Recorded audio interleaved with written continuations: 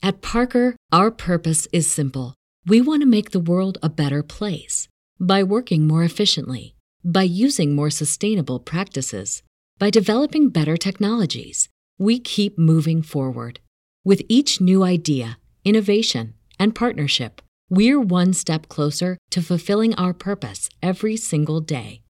To find out more, visit parker.com/purpose. Parker, engineering your success. Say goodbye to the food police and hello to peace. Welcome to the Love Food Podcast, hosted by dietitian and food behavior expert Julie Duffy Dillon. This authentically engineered series is in the form of a love letter, welcoming you to reconnect with food. Now pour a cup of coffee or a margarita, and let's begin.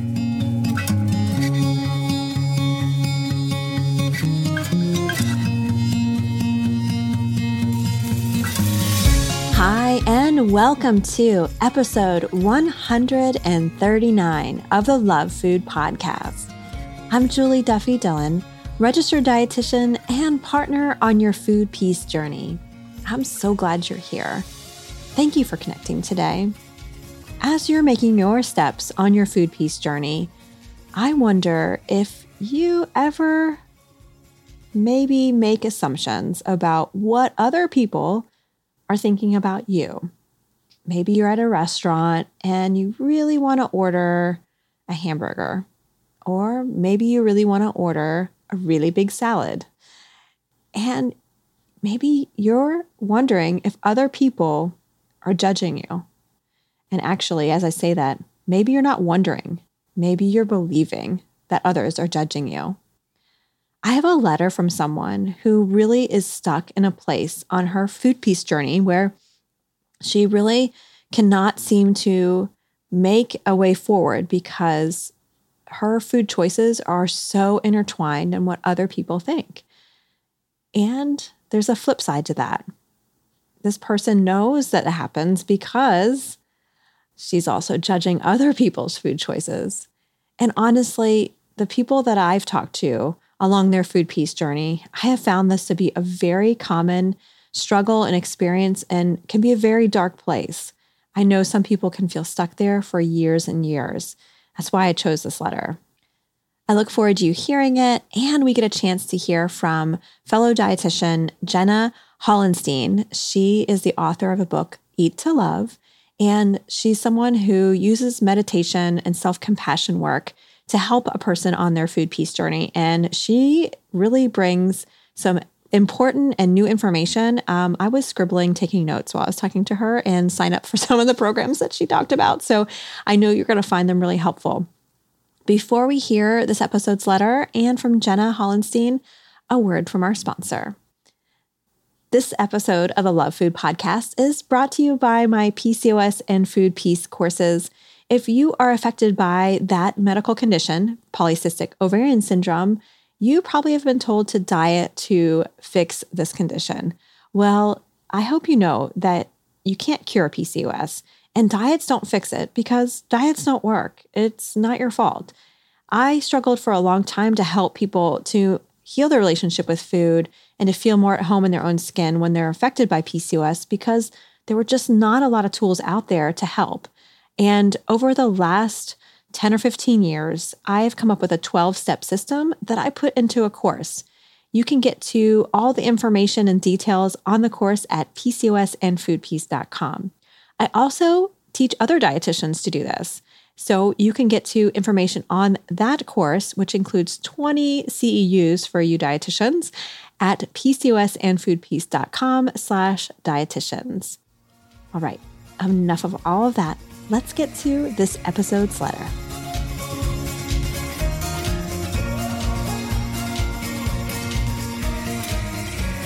Dear Food, I have recently been on an uphill battle to try and fix our relationship. After countless years of living a secret life with unacknowledged eating disorder, consisting largely of restricting and binging, I made the change to recognize and treat my disordered eating patterns. I have since been diagnosed with an eating disorder and currently adventuring through the recovery process with a support system of professionals and loved ones. Although I can feel and appreciate the changes that I've made and the growth that I've experienced, there is one reoccurring thought I cannot let go of. I feel that it is keeping me trapped in my eating disorder world. Currently, I am gradually increasing my food intake and attempting to diversify the types of food that I consume. However, I'm finding this to be a painfully difficult experience because I cannot stop thinking that everyone is constantly judging me for what I eat. Essentially, whenever I eat something, I believe that other people are thinking to themselves, wow, look at her eating that. She's eating that because she's fat. This thought is strongest if I were to ever eat food that is constructed as quote unquote unhealthy. But it's also present if I were to eat food that is constructed as healthy but consume a lot of it. For example, when I eat at a restaurant, I fear finishing my plate because I assume that the waitstaff will judge me for eating all of the food and will judge my body. That being said, I understand that this is an illogical belief to have. I have countless pieces of objective evidence from doctors, the scale, the size of clothing I wear that indicate that I'm not fat. I am not in a larger body. Yet, this evidence doesn't override my internal belief that my body is too big and that others are in agreement with me. Throughout my recovery process, I have come to understand that I hold a strong core belief that my worth comes from my body and that I should always strive for a smaller body. I know this belief is problematic, but I can't stop agreeing and believing it. To add one other layer to this puzzle, this thought, where others judge my body and believe that I shouldn't be eating because my body hasn't achieved that thin ideal it has been striving for, is particularly difficult for me to let go because I hold this judgment on others. I find myself judging others for what they eat, and I tend to, in my mind, idealize those with small bodies and not hold them to the same judgment. This has been a difficult piece for me to accept because it makes me feel so sad and ashamed to think that I'm doing to others what I fear others are doing to me. This fear has fueled so many problematic behaviors, and I know it's so unfair for me to hold this judgment on others. I'm wondering how I can overcome this. How do I remove this judgment that I place on myself and others? How do I let go of this tiring, inaccurate, mind-reading game I am constantly playing? Will I ever accept my body and accept the fact that it deserves to eat food and a variety of foods? Sincerely, a life of judging and judgment. At Parker, our purpose is simple. We want to make the world a better place by working more efficiently, by using more sustainable practices, by developing better technologies. We keep moving forward. With each new idea, innovation, and partnership, we're one step closer to fulfilling our purpose every single day. To find out more, visit parker.com/purpose. Parker, engineering your success. Catch those springtime vibes all over Arizona. Break out of the winter blues by hitting the water at one of our lake and river parks. Take a hike among the wildflowers. Just make sure to stay on the trails and leave the flowers for the bees. Discover Arizona's best-kept secret and visit azstateparks.com/amazing to start your springtime adventure.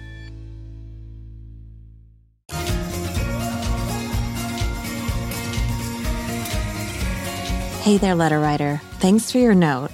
I'm so glad that you are on the journey to recovery, and I hope the conversation that ensues allows you to have just some different points to explore. From reading your note, you mentioned kind of near the end, the other added layer to the puzzle, the thought where you're afraid of other people judging your body and realizing how much you do this yourself. And I think, honestly, that is at the crux. I think that's like the most important part because it sounds like you've internalized our cultural fat phobia. And what's keeping you stuck is that duality, judging others and judging yourself. I often tell my clients who have the same fear of people judging is that those that are doing the judging, the harshest judging, are the ones that are doing the harshest judging to themselves. And what a tough spot to be in. And I don't want that shame spiral to keep you from recovery. I always say, shame never promotes health. And I don't think it's helping you here either. So what we're going to do is we're going to give Jenna Hollenstein a call. She's the author of Eat to Love. She's a dietitian that helps people recover from eating disorders too. And let's hear her insight on this.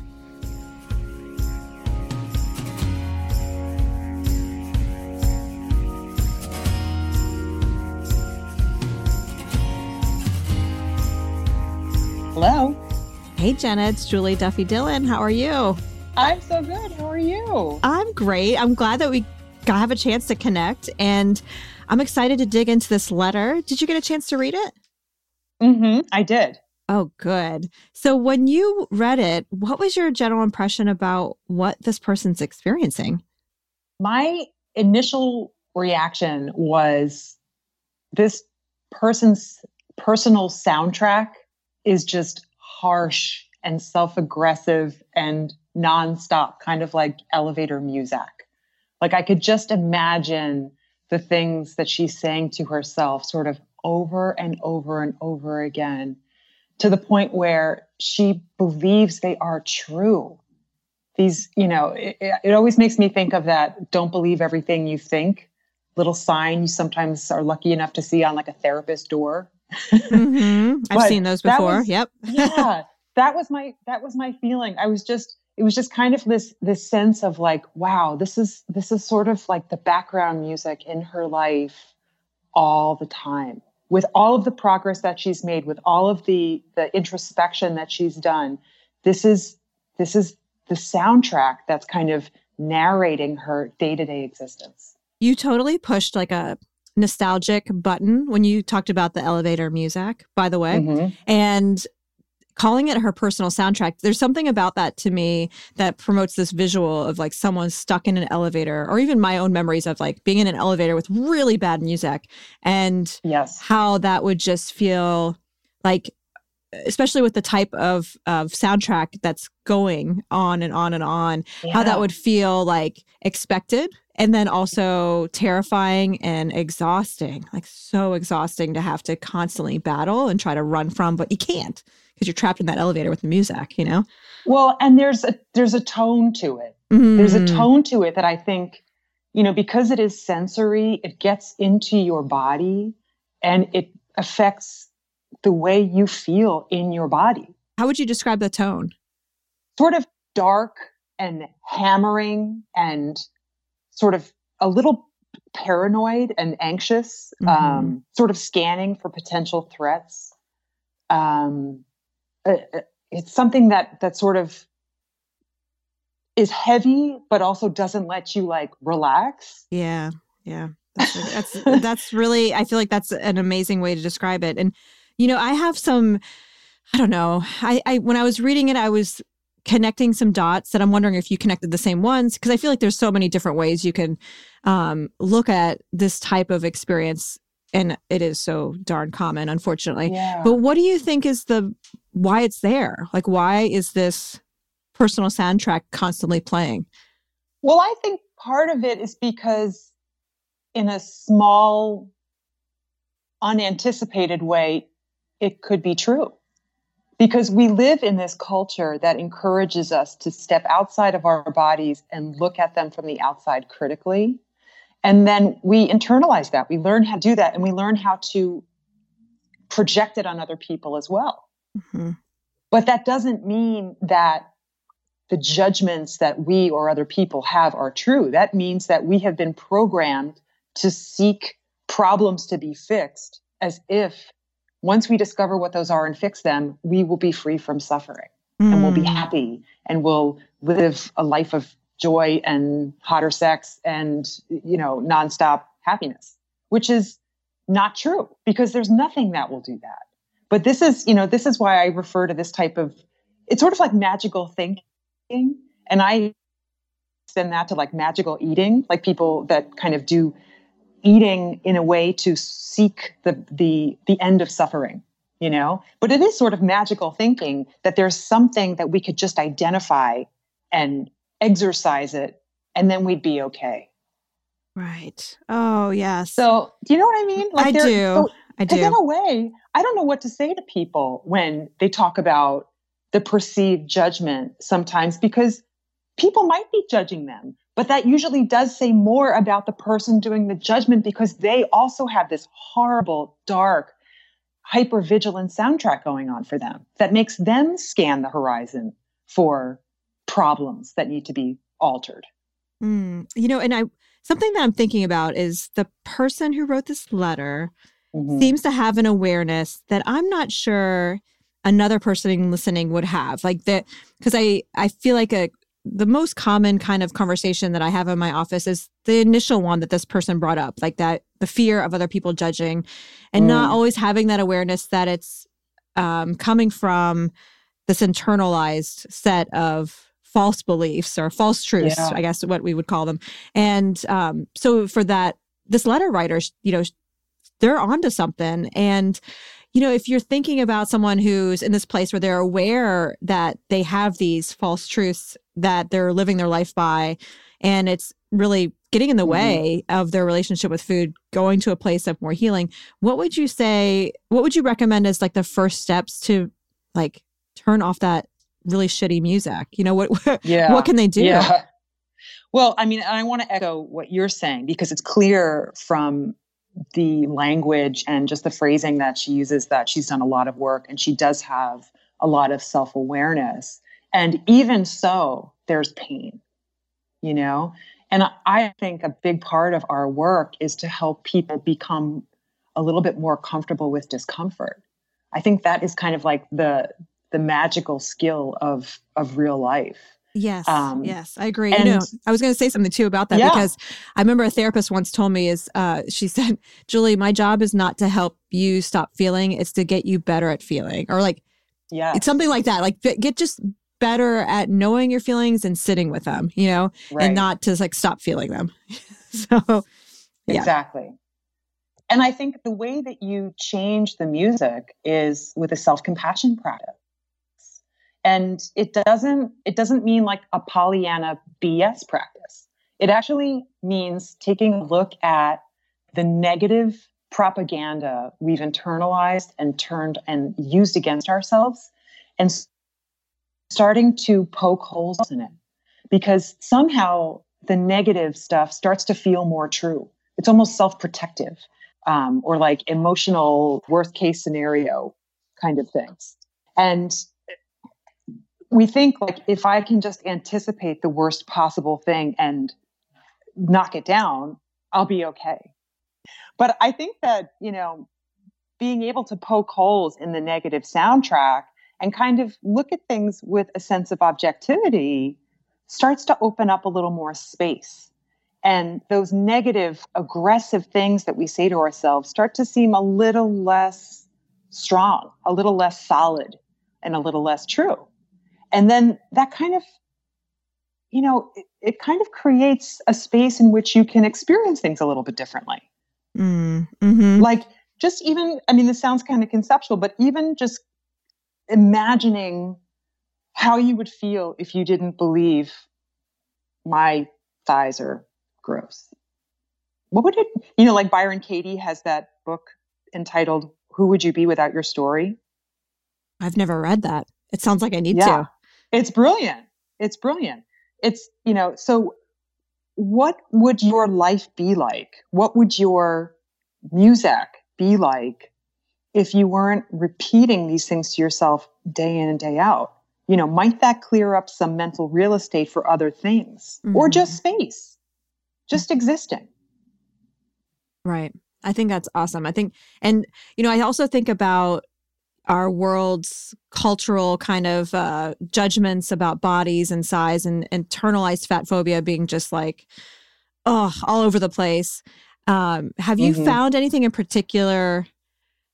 Because that's one of those false truths that is in so many of our brains. It's really been pervasive. And I know for me, I'm actively trying to repair that and rewrite that and raise a family to not think in that way. But Have you found anything in particular that has been helpful for maybe this letter writer or someone listening going through the same thing, especially if they are walking this earth in a larger body, like anything that they can do to feel like a better advocate for themselves, which that even didn't come out the way I wanted to, because I'm like, they shouldn't have to be a better advocate or just something to I don't know. There just is something sort of to an go forward. Inherent activism that seems to pair with this process. Yes. Isn't there? Yeah. Which is really tricky if you're sort of ambivalent at the beginning of it. Which I can sense the ambivalence in this person. Yeah.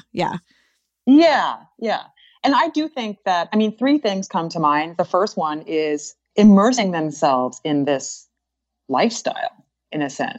It's like changing what they're consuming in terms of social media, so that like just visually, they're being stimulated by a variety of images of bodies, and not only images that frame larger bodies as problematic or unwell or any number of horrible things that are, that the messaging contains. So really changing that, reading books about this topic. And, one of my favorites is Appetites by Caroline Knapp. That just even dissects the paradox of how women's bodies and desires and appetites are so fearsome to the world that they've been like controlled systematically over time. We must be able to do so much, right? I mean, if they're so scared of our appetite and what we can do, no wonder we've been controlled for so long and how much shit we can get done, Word up. The second thing is the self-compassion practice and checking out like Kristen Neff's work. Even if you don't want to read the book, going to selfcompassion.org and reading what self-compassion is and what it isn't, becoming familiar with these things and just beginning to bring elements of self-compassion in imperfectly, but consistently over time. I have clients that sneak into the bathroom and do the 5-minute compassion break on the Insight timer, during their workday, which just, again, it interrupts the momentum of that harmful music and opens up the possibility for more space. So which meditation on Insight timer is it that you just mentioned? It's called the Compassion Break. It's about 5 minutes in length, and it's by Kristen Neff, Neff, who is to self-compassion what Brene Brown is to shame resilience. Another Texas researcher who has, really put out there very, very important work and resources that are practical. And even though my sense is that, her work is not 100% weight neutral, to be completely honest. I think, don't throw out the baby with the bathwater. There's still time. I think it's a really important thing to point out and to also glean what we need from it. And then also like, okay, let's build on it. Like, we as professionals, especially, and other professionals listening, we can build on the research from Kristen Neff and then decide how we can use that in a fat positive way, And there's a movement going on. So my guess is that over time, she'll hear and see evidence of why framing the obesity epidemic as it is framed is not useful or accurate. Or compassionate. Or compassionate. Yeah. Exactly. I mean, hello. Yeah. And then, the final thing, it wouldn't be a conversation with me if I didn't talk about meditation. Regular, simple breath awareness, and actually an open eye meditation practice called shamatha.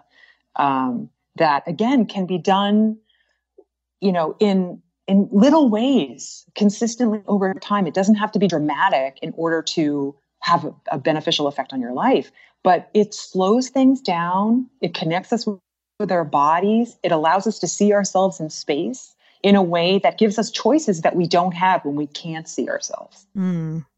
Oh, those are great. Those are great steps. Thank you. And you've given me some homework too, because meditation and especially Insight Timer is a tool I use just about daily in my life. So we have something as a part of the Love Food podcast, and it's called the Food Peace Syllabus. And if you're new to the podcast, welcome, first of all. But also the Food Peace Syllabus is a collection of resources that we have, like other podcasts or books, songs, videos, anything under the sun that helps to further promote a person's food peace journey. And you've mentioned a number of resources, Jenna, that I would love to add to the food peace syllabus. So I will put them on there. But is there anything else that you would like to add to it? I would definitely offer my friend's online meditation community called the Open Heart Project. She's my friend and my meditation instructor, Susan Piver, and she is who I learned this open eye practice from. And if you join the Open Heart Project for free, you get a weekly email with a talk about how to bring these practices into your life and a 10-minute guided, meditation that you can just practice with whenever you want. Guess who's going to sign up as soon as we hang up? That sounds awesome. Exactly. And what's interesting too is that Susan, through our relationship over time has definitely come over to the light of the health at every size approach. And, we had just like an interesting series of conversations over the last 10 years about health and weight and body and kind of working with all that energy and transforming, your relationship with those things. And she's actually the publisher of my book that's coming out, Eat to Love. She has a new imprint called Lionheart Press that I think people should be aware of, because this is a new publisher that prioritizes Buddhist wisdom and women's voices and marginalized voices. So it's something to be conscious of. Oh, I love that. Thank you for telling us about the publisher. That's great. And thank you, Susan. So tell us about your book. Yeah. So my book is the same name as my business, Eat to Love, which is something my mom says. And it's a mindful guide to transforming your relationship with food, body, and life. And it's basically merging an intuitive eating approach with Buddhist teachings and meditation in a way that makes them very practical. So like if you've never had a meditation practice and you're meditation curious, this could be an introduction for you. And even if you have a meditation practice, this could be a new way of working with a different aspect of your life, because for a lot of us, the food and body stuff is sort of a blind spot. Even if we're on a path to enlightenment about other aspects of our lives, I would say food and body are sort of the top of the list of things that we tend to have blind spots about. And I also find that relationships are up there too. Yes. How to have awakened romantic relationships, just very difficult. Mm-hmm. So yeah, and it comes out in January on the 15th, which happens to be my mom's birthday. Oh, that's awesome. And yeah, my mom, who just quit Weight Watchers after decades. Yeah. Great, I know that. Great job influencing. I'm sure you had a piece of or a reason for that, or like a part of that rather. So thank you. Yeah. Sure. And actually, the book comes with a free download, which is a 7-week program. The download is available on my website when you buy the book, and it will kind of walk you through gradually increasing a meditation practice and incorporating these teachings into your work, into your daily work. So this podcast will go live on January 8th. Of course, listener, we are doing this beforehand, but the first time people can listen to it is January 8th. And so when is your book coming out? A week later. Okay. Yeah. So if someone wants to pre-order it, I'll go ahead and put a link in the show notes. Sure. And if they want to find out more about the book and or you, is there a place that you would recommend for them to go? Yeah. My website is Eat to Love, EAT, the number 2 LOVE. And that's where I post videos and blogs and events around the book. I offer, a page of resources. It's sort of the home base for everything. Awesome. Well, I will put that in there too. So if you like what Jenna had to say and want to know more about Jenna's work, go to Eat to Love. And thank you so much for your time, your expertise, and of course, your compassion with this letter writer and anyone who's listening who can identify with what the letter writer said. I really do appreciate it. Thank you so much. So there you have it. Letter writer, I hope this conversation that I had with Jenna provided some new steps Certainly, I got some new meditation tools that I'm really excited to explore and to try out on my own. And I can't wait to hear how things go for you. I know you've been told and programmed to have these false truths. And I do wonder what your relationship with food and your relationship with others and how your life would be if those false truths were no longer taking up that space. And I know you're craving that too. Please keep us posted on how things are going. I see food is written back, but before we get to that, this episode of the Love Food Podcast was brought to you by my PCOS and Food Peace courses. You can get to all the information at PCOSandFoodPeace.com, also at PCOSandFoodPeace.com/dietitians. If you did enjoy this episode of the Love Food Podcast, I would love it if you could leave a rating, review, subscribe, or share the episode. Doing any of these acts of kindness really helps the show grow and helps more people find the show, which I always think that the more people can feel at home in their own skin, the better. So thank you in advance for doing anything that helps more people find this podcast. All right, enough of all that. Let's hear what food has to say. Until next time, take care. Dear a life of judging and judgment, we see the chaos you're sitting with every day, every moment. Your soundtrack, pre-programmed to shout belittling, dark, false truths about yourself and body diversity.